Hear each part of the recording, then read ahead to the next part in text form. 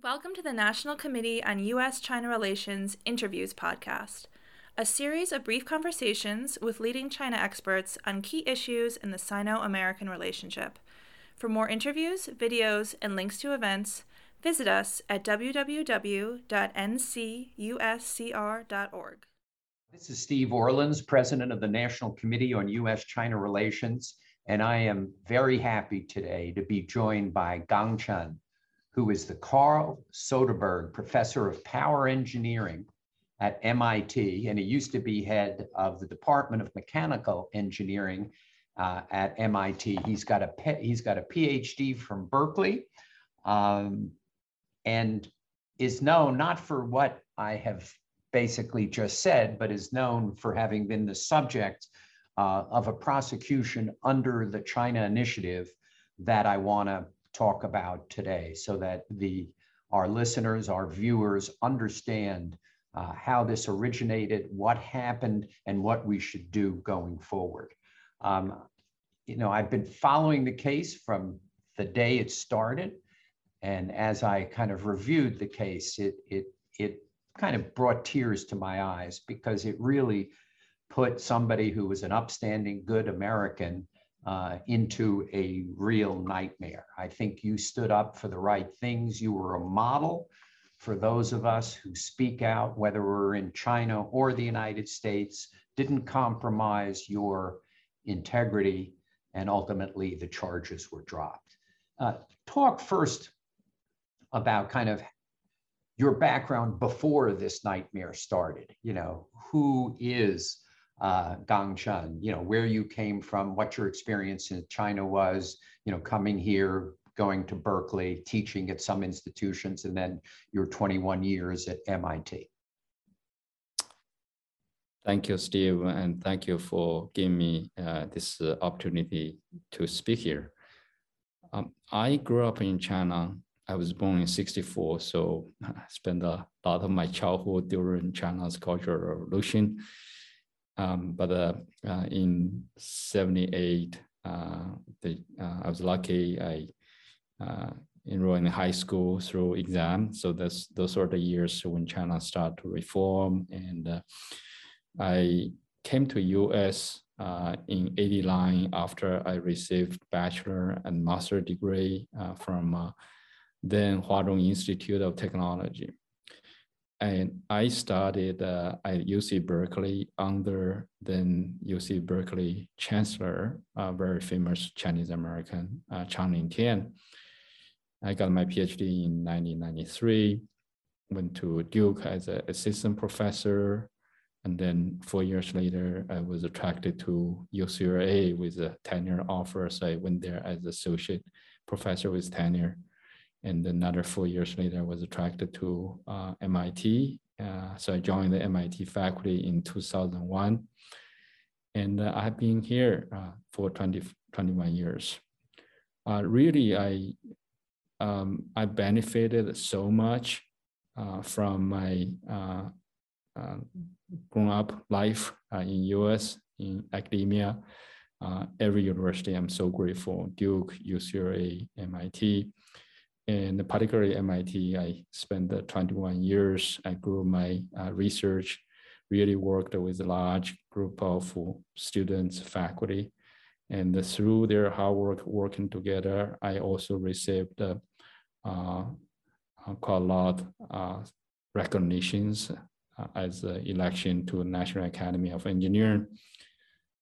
In 2013, I took over as the department head, because I thought it's really my time to pay back to the society. I benefited so much being a faculty member at MIT. I should pay back and serve our faculty and our students. So I led the department for 5 years until 2018. And I've been, returning to my research. I really feel, we have achieved American dream. I have a very loving family, one son, a daughter, they all grown up.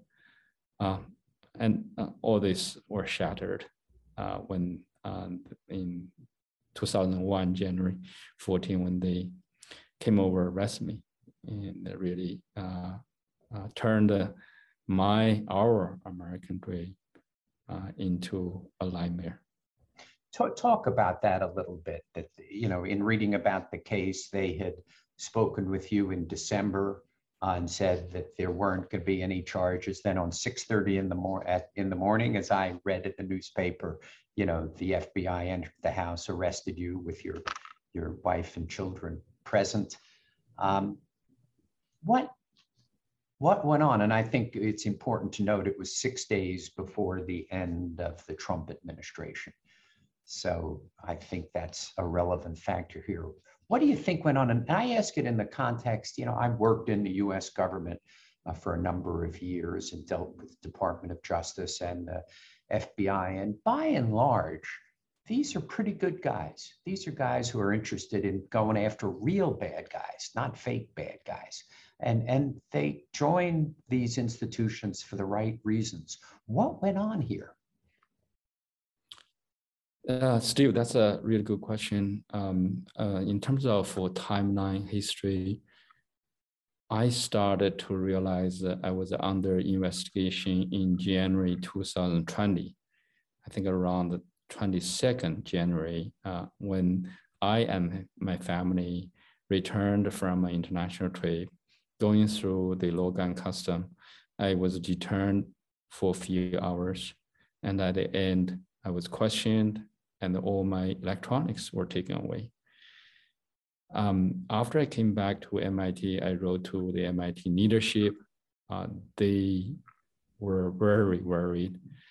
They actually got me a lawyer, paid my lawyer, and they also hired another independent lawyer for MIT. So there are actually two external lawyers working and looking to my record through the entire 2020.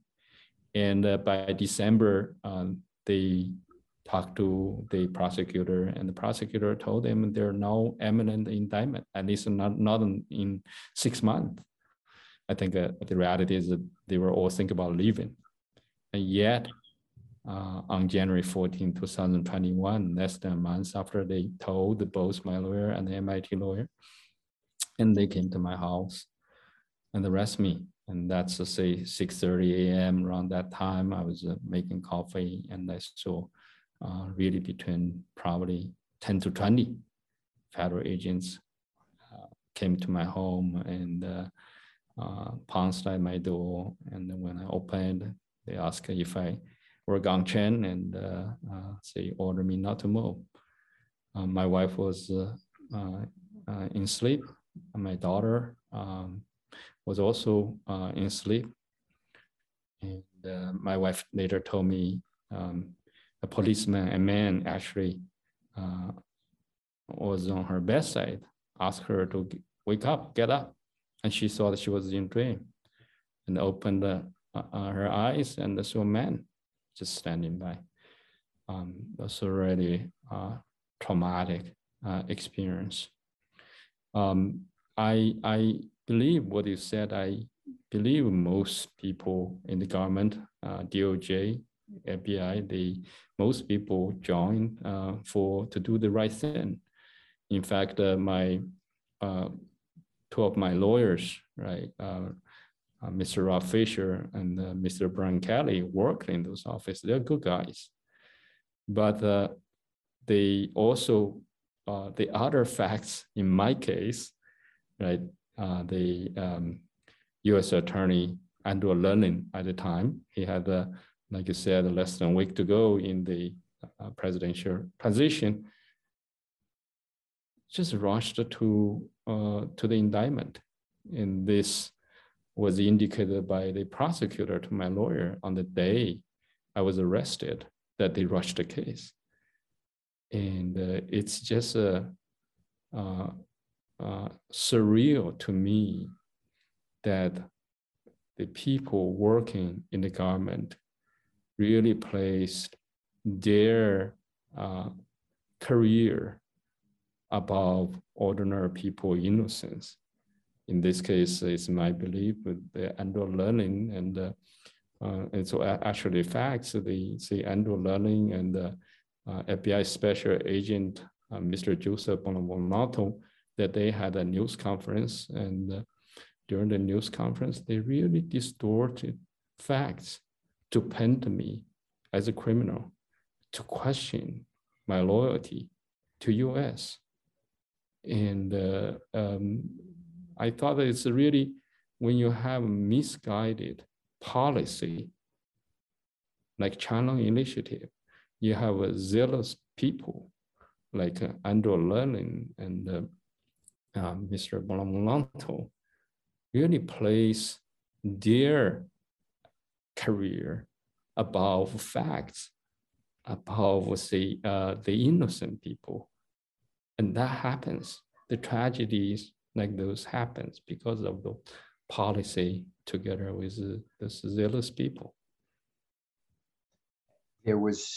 So the prosecutor who was lower down felt that they shouldn't do it at this time, but the more senior people who knew they had 6 days left decided that they should bring the case. Is that what you speculate? Yes, that's pretty clear from the timeline and from the facts that the prosecutor was telling my lawyer there are no prosecution in the next 6 months in December, and yet within less than a month they came to arrest me, and they indicated to my lawyer that they rushed the case. And it was even, I remember the day my lawyer said, in this case, the chief prosecutor was Stephanie Sigman, and she said that she was most angry that I served as a reviewer for China's Natural Science Foundation. And there are two problems with this.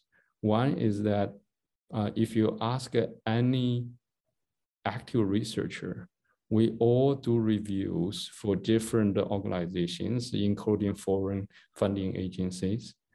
And the fact is, if you go to US Department of Energy, ask them, they go abroad to find the impartial reviewers because sometimes they can't find impartial reviewer. They think they cannot find the impartial reviewer in US, and they go abroad. So those are really academic norm. So that's one problem. The second problem is, in my specific case, although doing review has nothing wrong, but in my specific case, I was so busy, I actually never did a review for China's Natural Science Foundation. They did not do their homework. I just received all those email requests. We all receive email requests, but yet they say I was a reviewer. Was that morning of January 14th the darkest, or were there times, the darkest moment, or were there times subsequent to that when it even got darker? I think there are many dark times, certainly that day. In fact, I must say, when I first saw them coming, because I knew I was already, at the time under investigation, I had a lawyer. So my immediate reaction was, actually, this is so stupid. And it was not fair at the time. When I was taken away, I was in prison and sometimes shackled, handcuffed. I still was not that fearful. I was only worried how my wife was doing, because by the time they took me away, my wife was talking to them. And that was just so worrisome, because we all know that this case is you should not talk. That's all the lawyers' advice. And also, I was worried, how could I tell my parents in China they say they are old, right? They are weak. And I was worried that they would not be able to survive the news. And I was worried about my son. He was going to start a new job the next week. So all those, they're worries. But say, it was very sad the night that I came back from prison after I was bailed out. How many days were you detained? One day, say during the so during the day, my lawyer bailed me out. So there was an arraignment, bail was set. Right. There was an arraignment in front of a federal judge, bail was set. Somebody paid the bail and you were released. Right. I was released the same day. And it was surreal when I came back, looking to my home. There were no electronics, and the storage area was a mess because they had a one-day search in my house. And that next few days was just a terrible. We lost, both my wife and I lost over 10 pounds. And it was very difficult to hear my wife crying in her dream. Woke him up in her dream, I hear her crying, and this happened often. So that's very difficult. Yeah. So this occurs. Did the FBI have weapons drawn, by the way? They did not draw their weapon. They knew I had a lawyer, and they knew. They actually told my lawyer. I said I need to talk to my lawyer. They said he already know. Right? They informed my lawyer on their way to come to arrest me. Yeah. And they chose, because I guess they wanted to seize the electronics, they chose not to tell your lawyer to have you surrender at the federal building in downtown Boston. They could have often, in cases, the police or the FBI just say the defendant can surrender because you're not going to harm anybody. But I guess they were worried you would, in the theory, destroy electronics. So this was pretty serious prosecutorial abuse. And it's not the first time, as you know, and it's not going to be the last time. Are there any actions that you're contemplating? Are you trying to get discovery? Are you bringing a case in front of the Massachusetts bar for misconduct by the lawyers involved? Fortunately or unfortunately, immunity for federal prosecutors is absolute. It's very difficult. But if there was prosecutorial misconduct, the Bar Association could suspend the license of the offending lawyer. Well, this is, like you said, it's very difficult to prosecute the people in power. But I am working with Congress. I'm respectfully demanding their thorough investigations of the misconducts by FBI, by other agents in the process. Clearly, there are a lot of wrongdoings. They distort facts, they hide facts. In fact, the same day they arrested me, they interviewed the witness.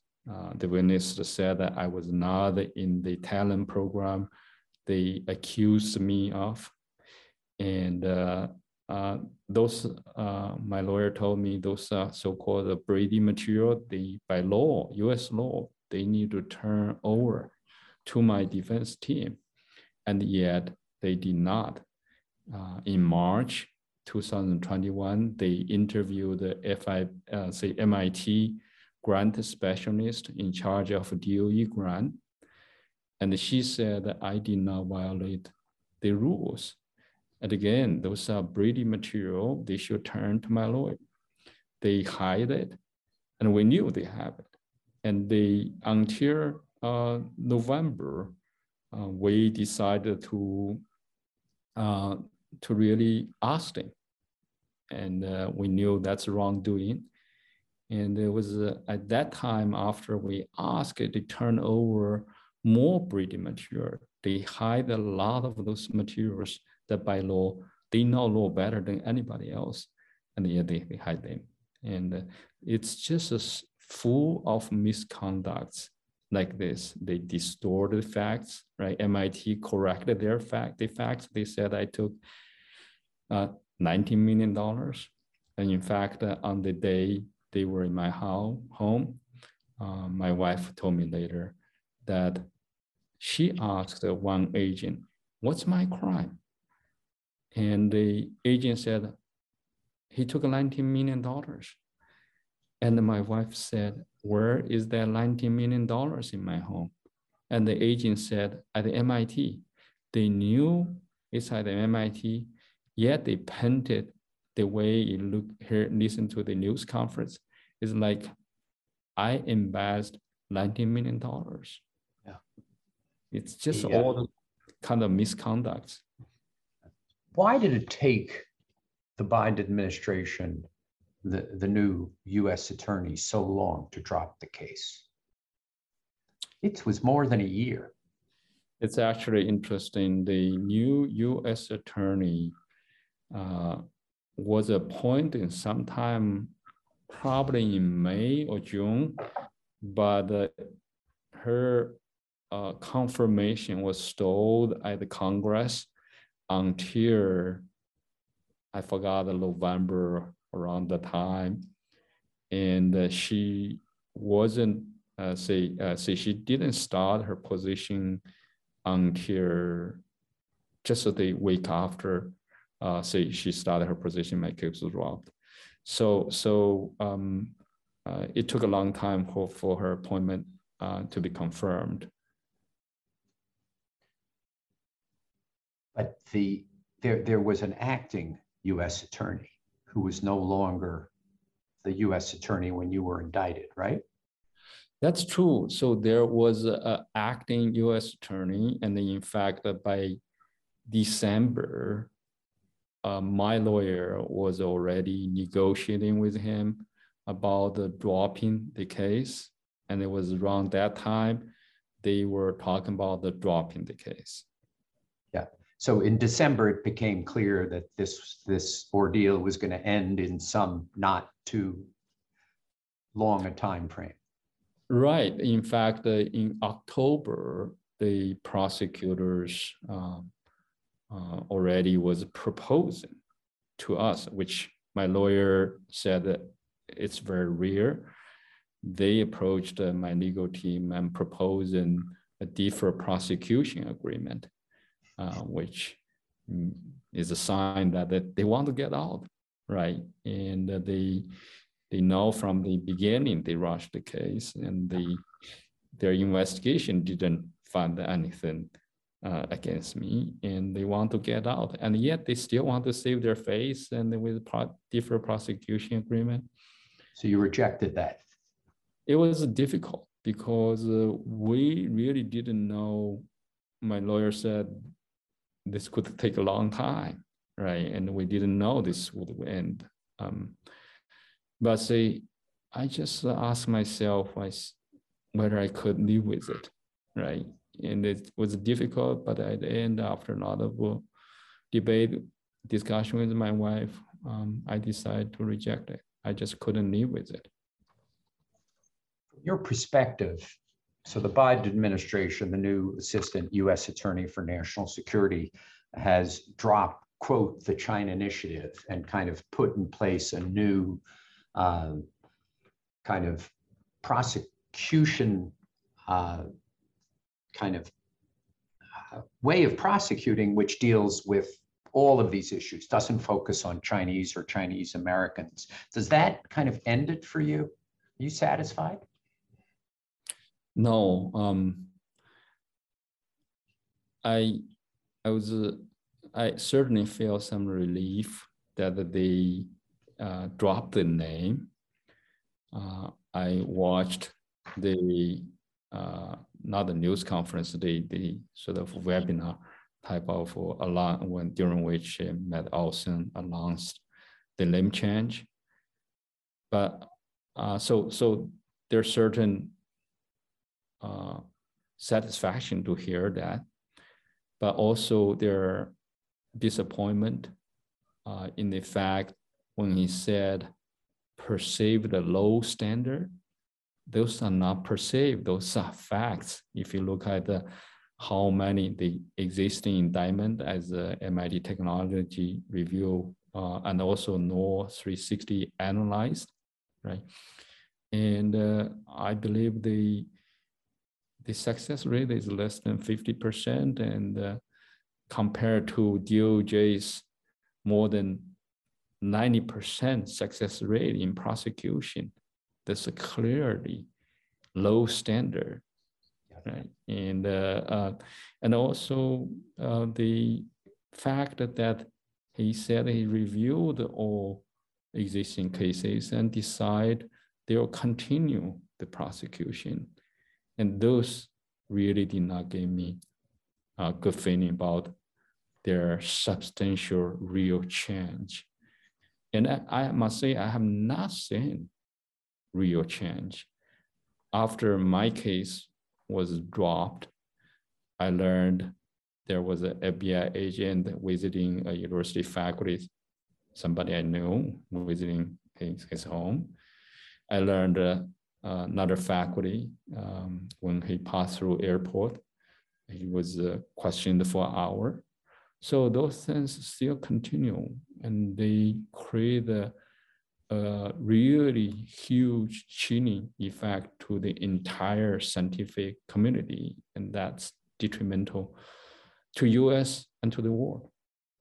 How should the American people think about the conviction of Charles Lieber over at your institution up the Charles River, the partial conviction in the last few days of Feng Tao at the University of Kansas, and a bunch of other convictions? How do we separate that from the bad prosecutions, the prosecutions based on, wrong materials, distorted evidence? Yeah, that's a very complicated question. I think probably we could use Amin Hu's case as example.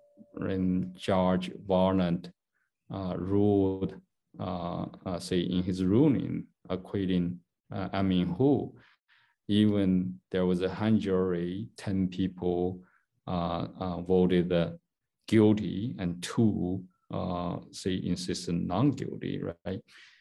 I remember Judge Varland say in his ruling opinion, he used he is a example of what's a wire fraud, and he gave an example: a man called the labor, he wanted to change of $1 into 4 quarters. He called his labor and say lied that say his son is ill, and when the labor came over, he asked to change $1 into quarters, and so the labor did that and left. And there are 2 scenarios he pointed out. One was that the dollar was real. So in that case, although he probably lied to get labor over, but there was no harm done. And the other case was he gave a counterfeit $1. And in that case, it's a wire fraud. In the first case, it was not wire fraud, right? So that's the example he gave. And he concluded, say, in Amin Hu's case, even in the most favorable consideration for the government, there's no harm done, right? That's why he acquitted Amin Hu. So I think people need to ask those questions, right? The China initiative started to find spies. Did they find spy? What about Lieber? He wasn't a spy, but he certainly abused his position. Well, let's see, I have not really thought more from the legal perspective, from a science perspective. I have great respect for Lieber as a scientist. Yeah. I think it's a big loss for the scientific community. In my view, despite the people who created the China Initiative, obviously created on the last day of Jeff Sessions' term as Attorney General, they kept saying this wasn't an attempt to discourage U.S.-China cooperation in the sciences. I don't agree with that. I think they actually were trying to kind of decouple the scientific community in China from the United States. Do you think they kind of have succeeded?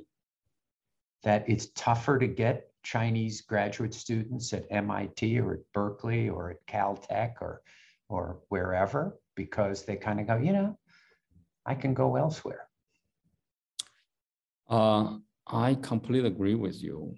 And yes, certainly, I think that they have partially succeeded in creating this chilling effect in really slowing or halting the talents coming in from China, coming to US.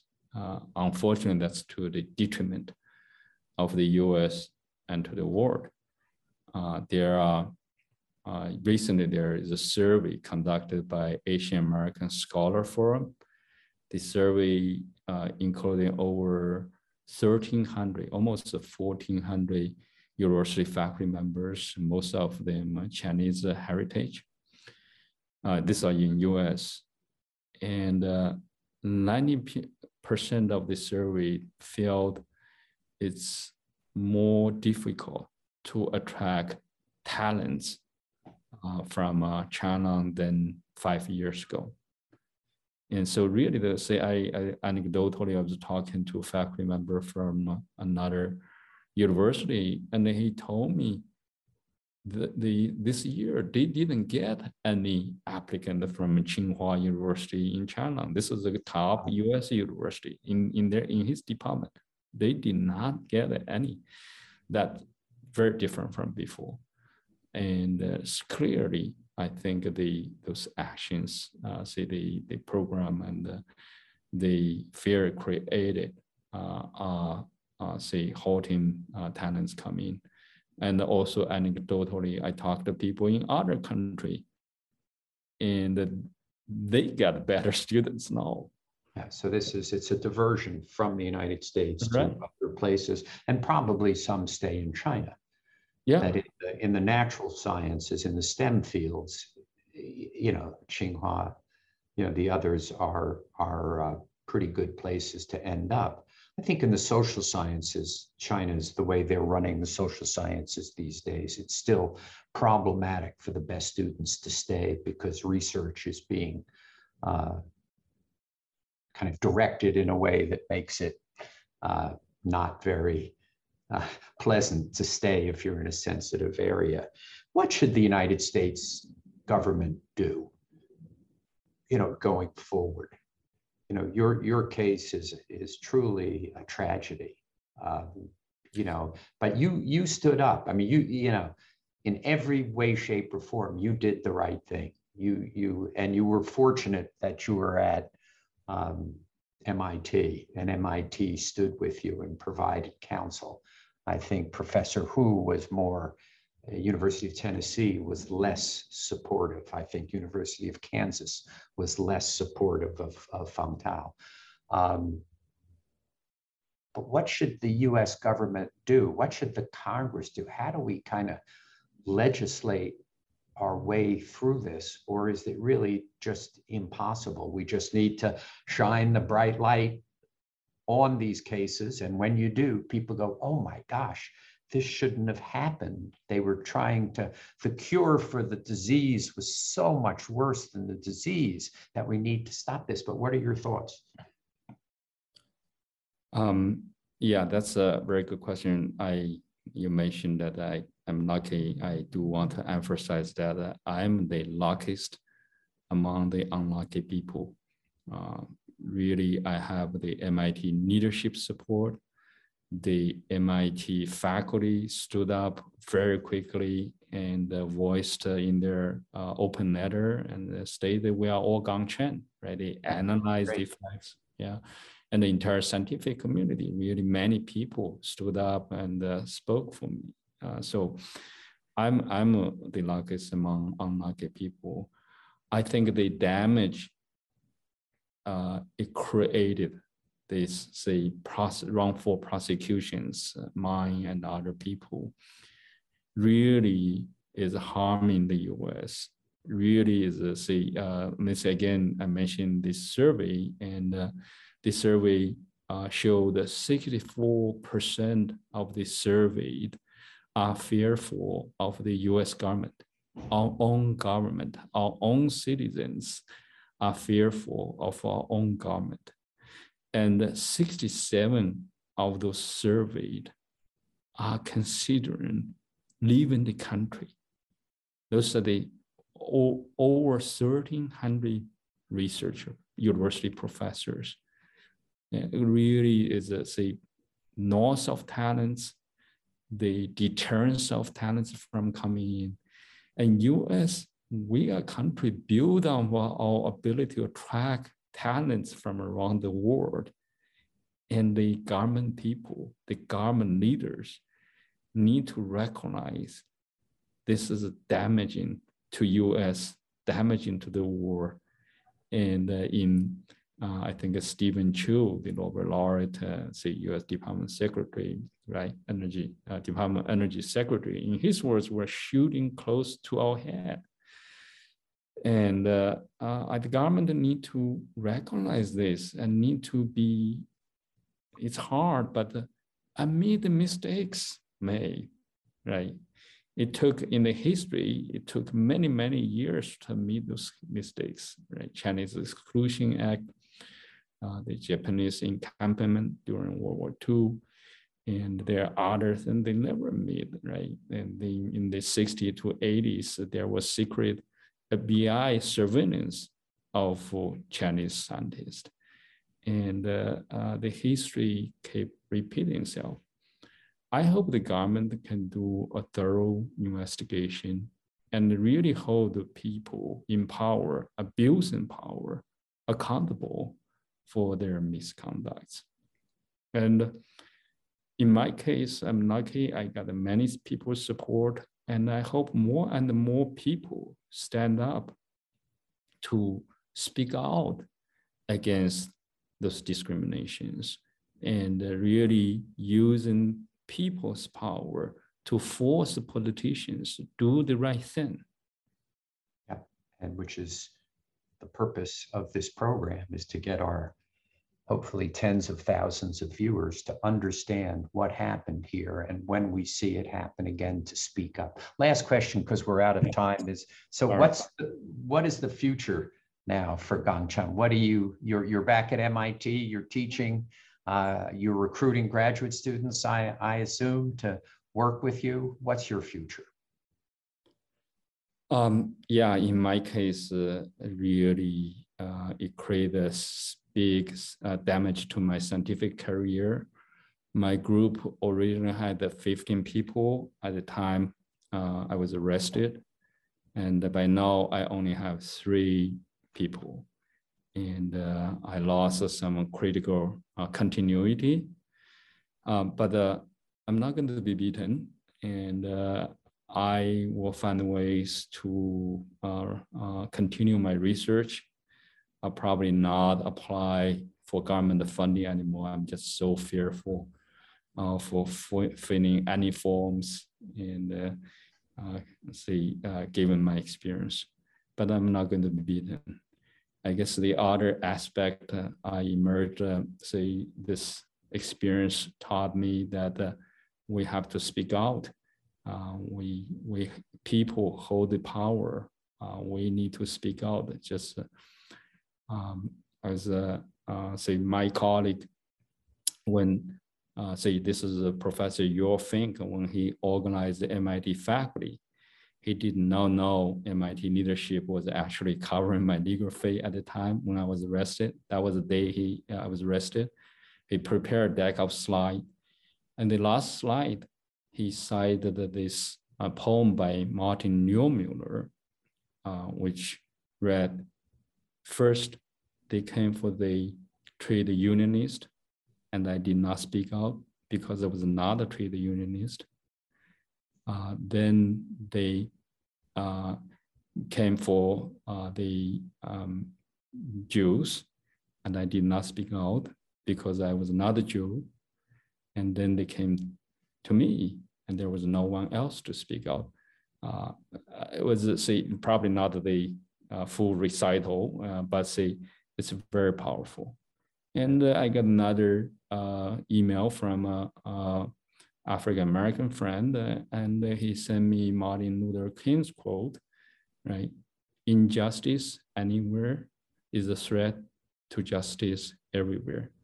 I keep those words to my heart, and it's people have supported me. It's my time to help people more. Yeah.